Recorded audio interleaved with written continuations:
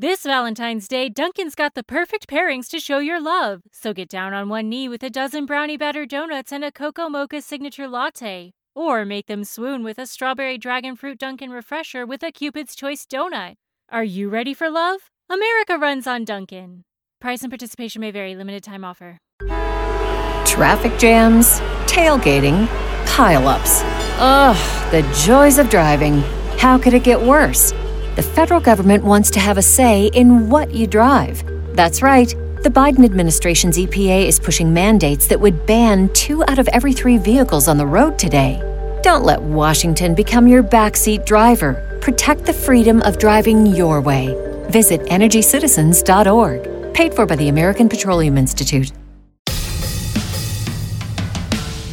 Welcome to the Contrarian Investor Podcast. We give voice to those who challenge a prevailing sentiment in global financial markets. This podcast is for informational purposes only. Nothing on this podcast should be taken as investment advice. Guests were not compensated for their appearance, nor do they supply payment in order to appear. Individuals on this podcast may hold positions in the securities that are discussed. Listeners are urged to educate themselves and make their own decisions. This podcast episode may have ads and the occasional announcement. To listen without ads or announcements and take advantage of a host of other benefits, consider becoming a premium subscriber. Visit the website contrarian.supercast.tech. That's TECH for more information. Now, here's your host, Mr. Nathaniel E. Baker. Anthony Todd of Aspect Capital, you're joining us from London in the UK, is that right? That is absolutely correct. Very, very good to be here. Thank you. Yeah, great to have you. And we're going to talk about trend following. And this is something that it's not a new investment strategy, but it is one that is timely in your view. But we should probably start off and talk about what trend following is and how it works. And you are in as good a position as anybody to discuss that for reasons that we'll get into later. But for now, maybe just tell us a little bit about trend following and how it's used. I mean, the first point to make, Nathaniel, which is something you just alluded to, it's not a new investment strategy at all. It might be unfamiliar to many listeners, but actually it's one of the longest established alternative investment sectors with a track record of generating performance independent of stock and bond markets going back to the 1970s. Some commentators will actually say even significantly before that. Now, in terms of trend following itself, it actually covers a range of different approaches. So it's always difficult to generalize, but I think there are some common features shared by many trend followers. If I can just highlight 3 of those.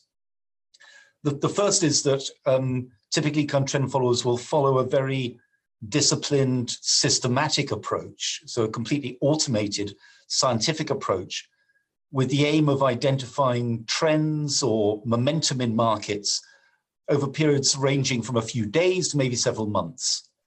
Medium-term trend followers will typically be looking to try to identify trends or momentum over a period of, say, 2 to 3 months or longer. That would be our definition. That was very much tie in with Aspect's definition of medium-term trend following. The second element is that trend followers, again, typically are highly diversified in terms of their approach. So we'll be trying to identify trends or momentum across multiple liquid markets spanning long-term bonds, short-term rates, currencies, stock indices, but also harder to access markets such as energies, metals, agriculturals. And then the final element is the ability for trend followers to be able to capture momentum in markets, whether markets are rising or falling. So whether we're seeing positive momentum, positive trends in markets or declining markets. So you take all that together in aggregate, the fact that the approach is so broadly diversified, it's not dependent just on stocks and bonds. It's adaptive in terms of its approach. It follows the trends and is able to capitalize on rising markets as well as falling markets. It's actually no surprise that the returns are uncorrelated with stocks, uncorrelated with bonds, and uncorrelated with many other alternative investment styles. And so the catalyst to buy or sell securities, I guess, is based on technical indicators, if I understand that correctly, or what kind of inputs goes into this? The inputs, the input for trend following will be the price itself. And so if you like the hypothesis behind trend following is that it's crowd behavior. It's crowd behavior that actually drives trends in markets. Different participants will react at different speeds to new market information, and it's that cascading effect of different investors taking into account different information, different inputs over different time frames. It's that crowd behavior, it's that herd instinct, which we see so often by markets. Market participants are driven more by emotion rather than hard facts, hard scientific data. And it's that emotional response, it's that herd instinct that drives the trends. So the price action we actually can see today is just very slightly, it's a tiny effect, tiny edge in the markets, will be slightly affected by what happened yesterday, by what happened last week, by what happened last month. And so the main indicator, the overwhelmingly the most important input into a trend following model is going to be price itself. Okay. And so when does one decide that something is a trend that is worth following? Like what kind of makes that cutoff?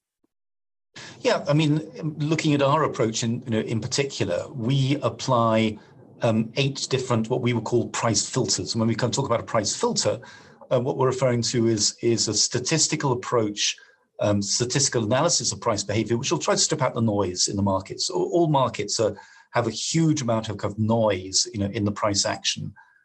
So we apply, as I mentioned, 8 different price filters over 8 different timeframes, with the aim of actually stripping out that noise and try to identify the underlying behavior, the underlying momentum in terms of the market. The fastest price filter that we'll apply will be looking for momentum over a period of, say, 1 week or longer. Our slowest trend following filter will be looking for trends over a period of around 6 months or longer. In answer to your question, so what will actually depend on whether we're actually taking, say, a long position or a short position, it's the weighted sum of the signals from those 8 different price filters. Okay, got it. So, but fundamentally, or theoretically at least, you touched on it, the idea is not to obsess so much about outside inputs and reversals, but to get on board when the market is clearly moving in one direction and then ride that, I'm assuming for a short term, right?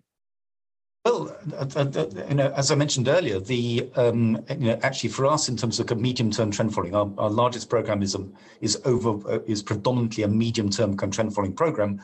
We're actually trying to identify trends over a period of 2 to 3 months or longer. Now, actually, we'll be holding our winning positions, our profitable positions, for longer than than the losing positions. So, in essence, what we're doing is actually running our profits. We cut our losses.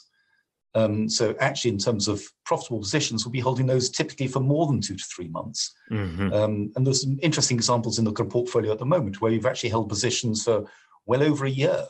Oh, really? So, yeah. So when there's a sustained trend, a sustained momentum in a particular market, we can be holding positions for multiple months. Got it. Okay, that's interesting.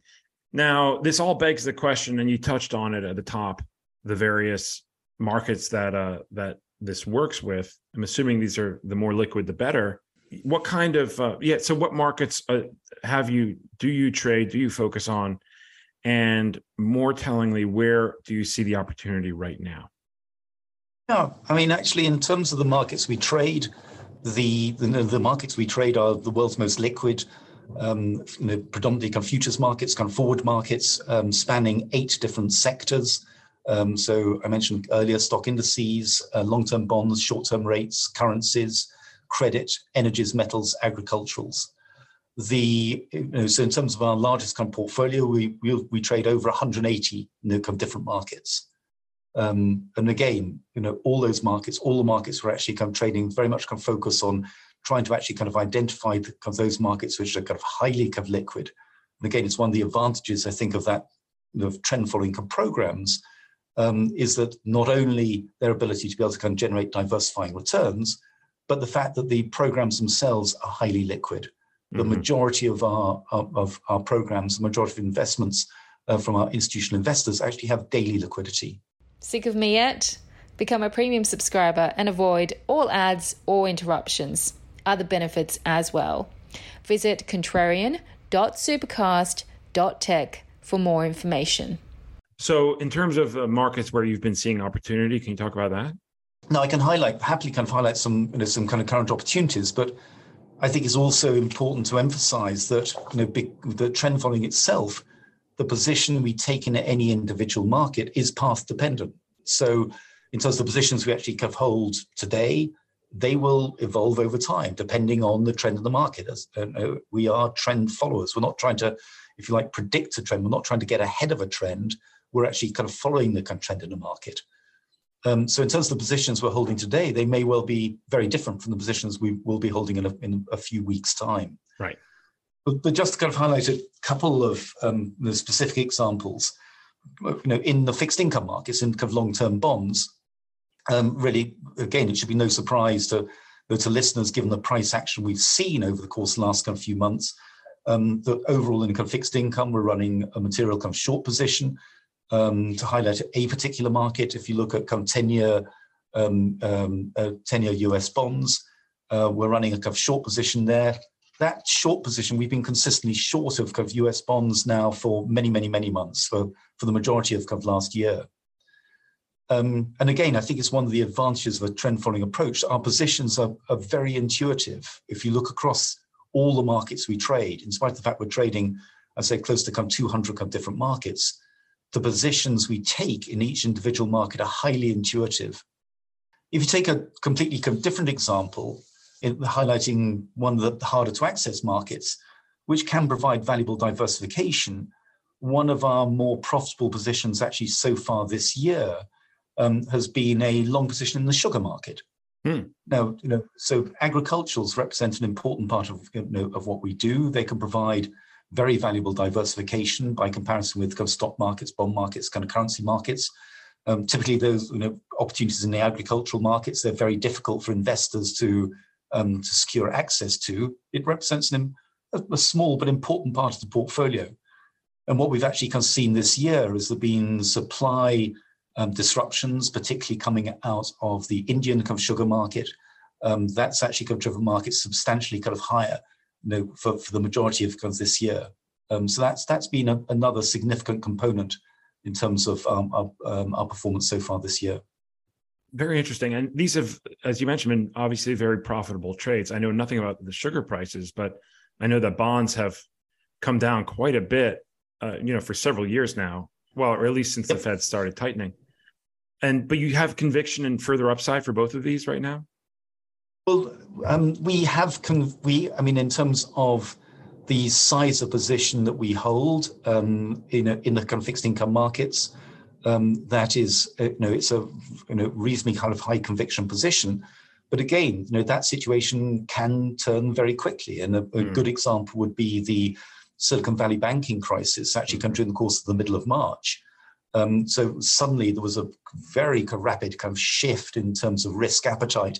In the markets, we suddenly went from to an environment where investors were highly risk averse, scaling back their positions in stock markets, flight to safety into kind of fixed income markets, and very quickly across our fixed income holdings, as a result of the kind of combination of, first of all, our faster price filters responding very quickly, but also that risk, that risk overlay I mentioned earlier, which is very sensitive to short-term kind of changes in risk in an individual market. In a number of our fixed income positions, we went from a very significant short position to flat.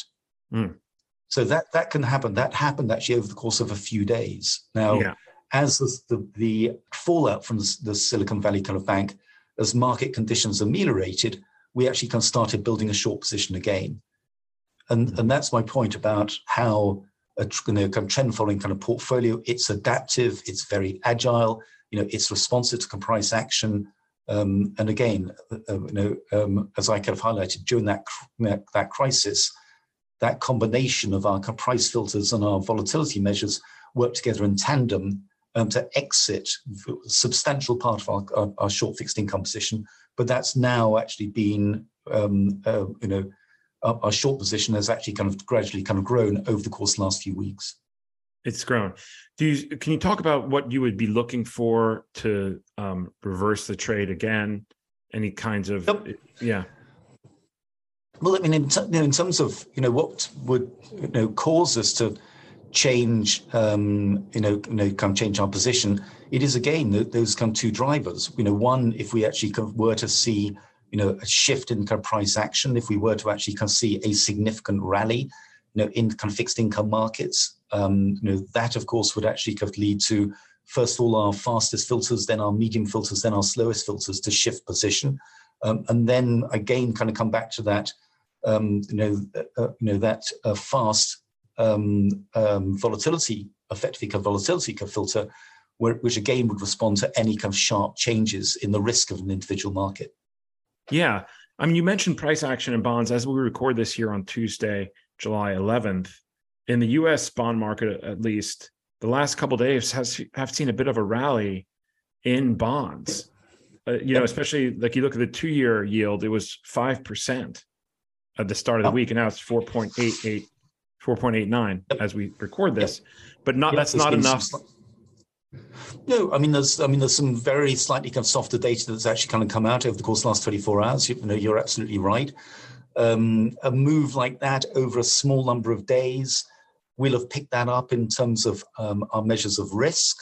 So that will probably have led to a slight kind of decrease in our position. The fact that move's actually happened over a few days, that would have affected our very fastest kind of price filter as well. But that's just one out of 8 filters. So it might have actually just kind of faded our position very slightly. It won't have been sufficient to have turned the position around. Sure. It's an interesting philosophical discussion here around investing. And obviously the topic of this podcast is contrarian investing, which has a bit of a different approach than what you're doing. The contrarian approach is to see something that is to basically take the opposite direction from markets. And you run with the market, which, is kind of like the anathema to contrarian investing. But then from that perspective, maybe that is contrarian. So, but you do find that obviously you've been doing this for a long time. You find that the signal is powerful. The price action is powerful enough to take advantage of. I think it's a really interesting area to come discuss, because you're right that actually, our approach is very much to go with the momentum, to go with the investor flow, to go with the trends in markets. So you could see us as being far from contrarian. But I think what's interesting here is actually, although we go with the momentum, the returns we generate are contrarian, are deeply contrarian.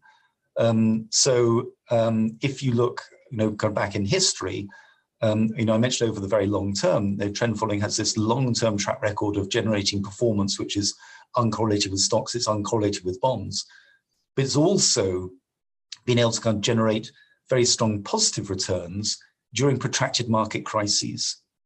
So if you look at periods such as 2000, 2003, the end of the kind of technology kind of bubble, if you look at the global financial crisis in 2008, you look at the inflationary crisis we actually saw last year.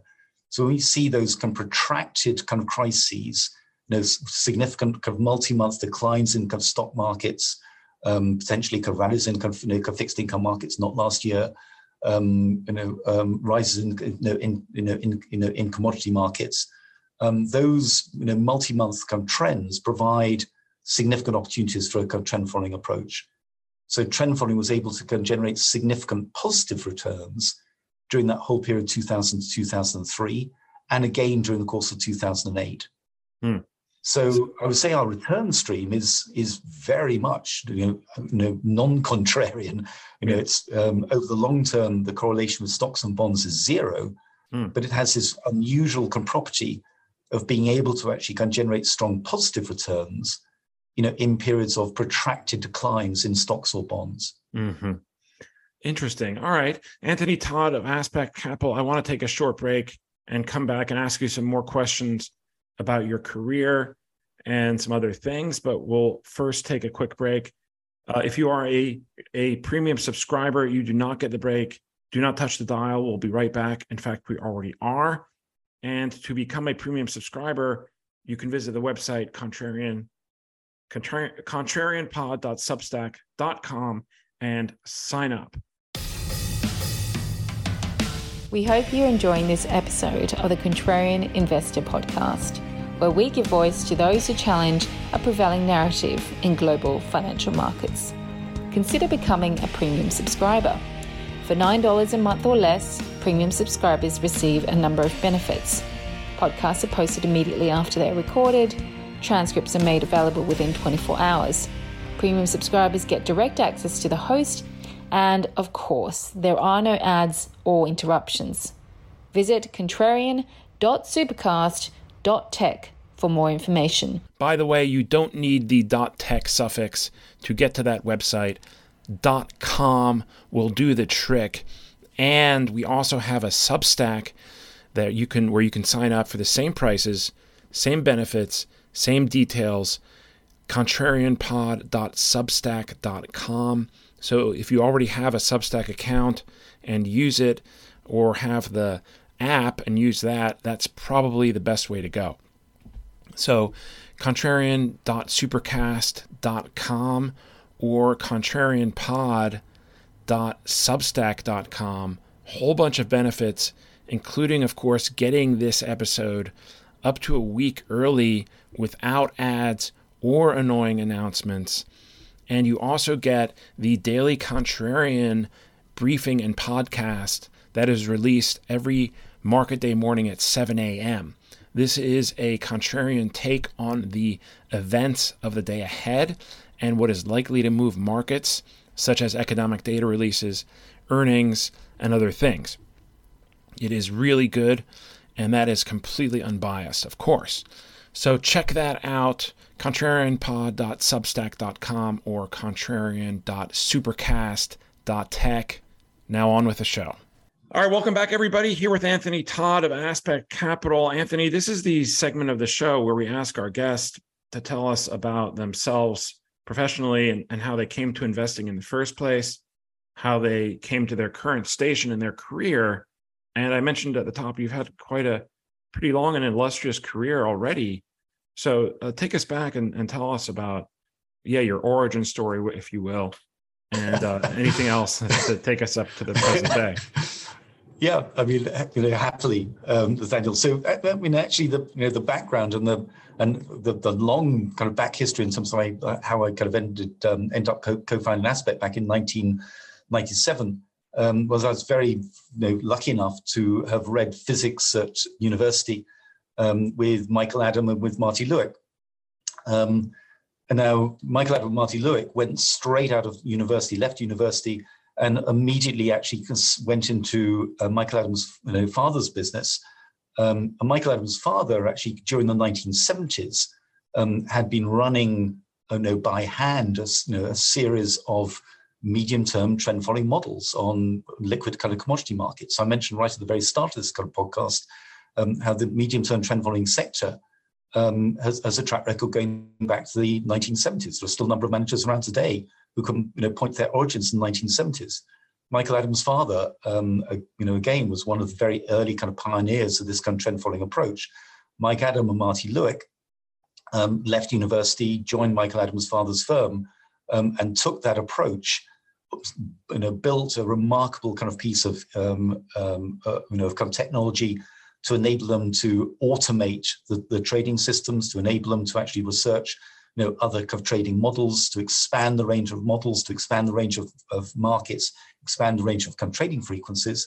And that business was the origins of the AHL business, which of course is one of the most successful kind of quant managers today.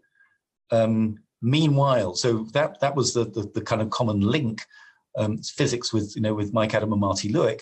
I left uni and went into the kind of fixed income markets. Joined a stockbroking company called Phillips and Drew that was then taken over by UBS. And in my time at UBS, I became absolutely kind of fascinated by the potential for applying a systematic scientific approach to trading the markets.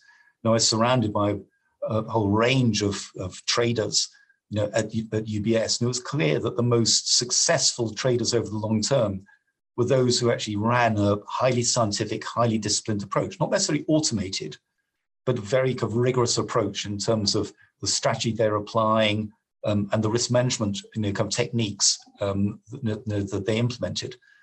So I was very kind of fortunate that, as I said, meanwhile, Mike Marcy, and then of course joined by David Harding in 1987, they'd built a highly kind of successful business by that stage. And in 1992, I was fortunate enough to be able to actually kind of join AHL.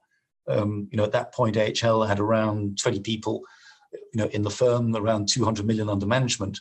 And I worked there, absolutely kind of loved working at AHL, from 1992 to 1997, and then spun out with Marty Lewick and with Eugene Lambert, who was head of trading system development at AHL, and co-founded Aspect. And at no point did you think that maybe this isn't the correct way of the most profitable way of trading, that there was other things that you should consider? Did you ever lose your faith at any point? Over the course of the last 25 years? No, not at all. I mean, absolutely not at all. I mean, I think, looking over the course of the last kind of 25 years, and again, we can actually kind of back test, our models. It's one of the advantages of a systematic approach that we're able to kind of take our approach and apply it over the last 30 years, 40 years, kind of 50 years of data. And so we can actually kind of see that over a wide range of kind of different market environments. I mean, people are looking at the moment about whether we're going to experience over the coming months and years. Are we going to see a soft landing, a hard landing, or no landing in terms of the global economy? We can actually take our approach and back test it over a range of different market environments. And I think it's one of the great advantages of that trend following approach. It's highly kind of robust over a broad range of kind of different market environments. And that, I think, has very much helped our conviction in the durability of this strategy. Now, it does go through, as with any investment approach, it can go through challenging periods. And so for medium-term trend following, times when markets are range-bound, that's a challenging market environment because our trend following models, those 8 filters I mentioned, are constantly hunting for trends which just don't materialize. The other kind of difficult market environment is when there are very sharp inflection points against the prevailing trend. A good example of that is what we saw earlier in March, this year. So over the 25 years that we've been running kind of trend following programs at Aspect, we've certainly seen some kind of challenging years. We've seen some kind of challenging periods. But overall, I mean, our approach has been very much one of retain that disciplined approach, avoid style drift at all costs, remain disciplined, remain kind of scientific, continue to invest in research, continue to refine the models, but stay true to the original premise. And I think it's something we've seen, Nathaniel, over the course, particularly during the course of the last decade, where during the period 2009 through 2019, there were a number of actually kind of quite challenging, years during that period, and we know that a number of our competitors did actually exhibit style drift. They shifted away from that medium-term trend-following approach, and it was our conviction in the durability of the strategy that meant we just retain that very consistent approach. We continue to innovate. We continue to refine our models. We continue to add new models. But at the same time, we retain that style consistency. Perfect lead into the next question, which is your thoughts on AI. And you mentioned a systematic approach. Have you used or made use of any AI or AI type of tools yet? Do you see any promise in that as it affects your investing approach? Yeah, I mean, we see, so, in terms of AI or AI-related approach, we have a material investment in machine learning. We have a team that's been building, developing, running machine learning models for a number of years now. They have generated very interesting, very attractive, diversifying returns from pure trend following. So we see AI and AI related approaches as providing potentially a very strong, very interesting, diversifying area of research for us. But again, we look at the areas being as unlocking significant opportunities for us, but we can also kind of see that we have to kind of handle the area with care. I mentioned earlier, Nathaniel, that I think one of the great advantages of a trend following approach is the positions we take in across every market are completely intuitive. And it's that intuition, or it's that intuitive approach and that level of transparency which investors get, which I think is of great appeal. And that's why, in terms of the application of AI type techniques, I think it's very, very important that, again, any research we do is hypothesis led. It's important to actually have a hypothesis about what is the market effect we're actually trying to capitalize on. That's very different from just throwing a huge amount of data at a set of kind of AI models and trusting the result. Because for us, it's very important that everything we do in research is totally kind of hypothesis led.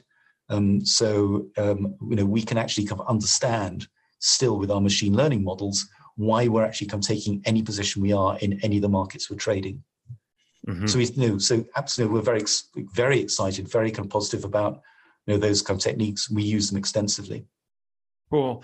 Are there any areas of the market that you think AI that trend following doesn't work? Obviously, the more illiquid ones, I think, would be non-starters for obvious reasons. Anything else? Yeah, I mean, where markets are not able to actually freely move. So if there are constraints, in markets where there is strong kind of central bank, intervention in the market, that actually limits the ability for crowd behavior to actually drive underlying trends. So that can be an issue for us.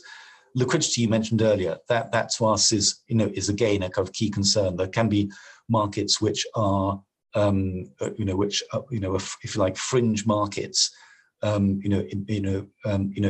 markets which have actually just been launched, which might exhibit very interesting kind of trends, but where where the liquidity is either kind of episodic, it's unreliable, or it's just insufficient. So those are kind of two areas where we'd actually kind of see that we actually have to kind of tread very carefully, where our focus is on deep liquid markets, and always our kind of focus is on markets which are, if you like, freely floating. Mm-hmm. One area that you haven't talked about, which you may not even follow very closely, but you would think that it does kind of tick all the boxes, is cryptos, specifically maybe the more liquid ones like Bitcoin and Ether. Have you looked at that at all, or not so much? No, we do. Actually, in one of our programs, we trade Bitcoin and Ether futures, not the underlying kind of cash markets. So, again, consistent with what I was just mentioning, we waited what we thought was a realistic amount of time to actually kind of see the markets mature somewhat, to actually see that there was sufficient kind of liquidity there. We wanted to actually trade the futures markets as opposed to the underlying cash markets. So it's important for us that the futures markets, did open up and there was sufficient liquidity there. So yes, those are two markets that we do trade. We have relatively small, exposure to them, but they do represent, a part of our alternative markets program. Mm-hmm. And anything you're picking up there in terms of momentum right now? In those markets, so both those markets we are long. Again, unsurprisingly, given the run up, in price over the course, since the beginning of the year. So we have long positions in both those markets, but of course the level of volatility in both those markets is significant. Yeah. We're also just aware, although there is reasonable liquidity there, the size of positions, the risk allocation we can take to the markets is cautious, is relatively contained, because of potential liquidity constraints. The volatility is high, so in terms of the net position we're actually taking the markets, it's relatively contained. Mm-hmm. Very interesting. All right, Anthony, Todd, this has been a really interesting conversation. In closing, maybe if you can tell our listeners how to find out more about you, be it websites or social media or anything like that. I'll also include those in the show notes so people can click on them. Yep. I mean, in terms of our website, at www.aspectcapital.com, and then you'll also kind of find us on LinkedIn, as well. So both of those, we try to kind of keep investors very much, up to date with kind of progress in the company, developments in the company. So please do take a look. Cool. Not Twitter though, huh? We're not on Twitter. We're not on Twitter. Something we thought about, but probably smart. It's probably smart. Okay, wonderful. Great, a wonderful conversation, Anthony. Thank you so much for coming on to the Contrarian Investor podcast today and share your insights with us. We hope you all enjoyed it. I certainly did. And with that, we look forward to speaking to you all again next time. See you then. Bye. Thank you for listening to the Contrarian Investor Podcast. We hope you enjoyed this episode. To subscribe to this podcast, simply open your favorite podcast software and search for Contrarian Investor. Follow us on social media by searching for Contrarian Investor on Twitter and Instagram. Send us your thoughts on feedback@contrarianpod.com. We look forward to speaking to you again next time. Traffic jams, tailgating, pile-ups. Ugh, the joys of driving. How could it get worse? The federal government wants to have a say in what you drive. That's right. The Biden administration's EPA is pushing mandates that would ban 2 out of every 3 vehicles on the road today. Don't let Washington become your backseat driver. Protect the freedom of driving your way. Visit EnergyCitizens.org. Paid for by the American Petroleum Institute.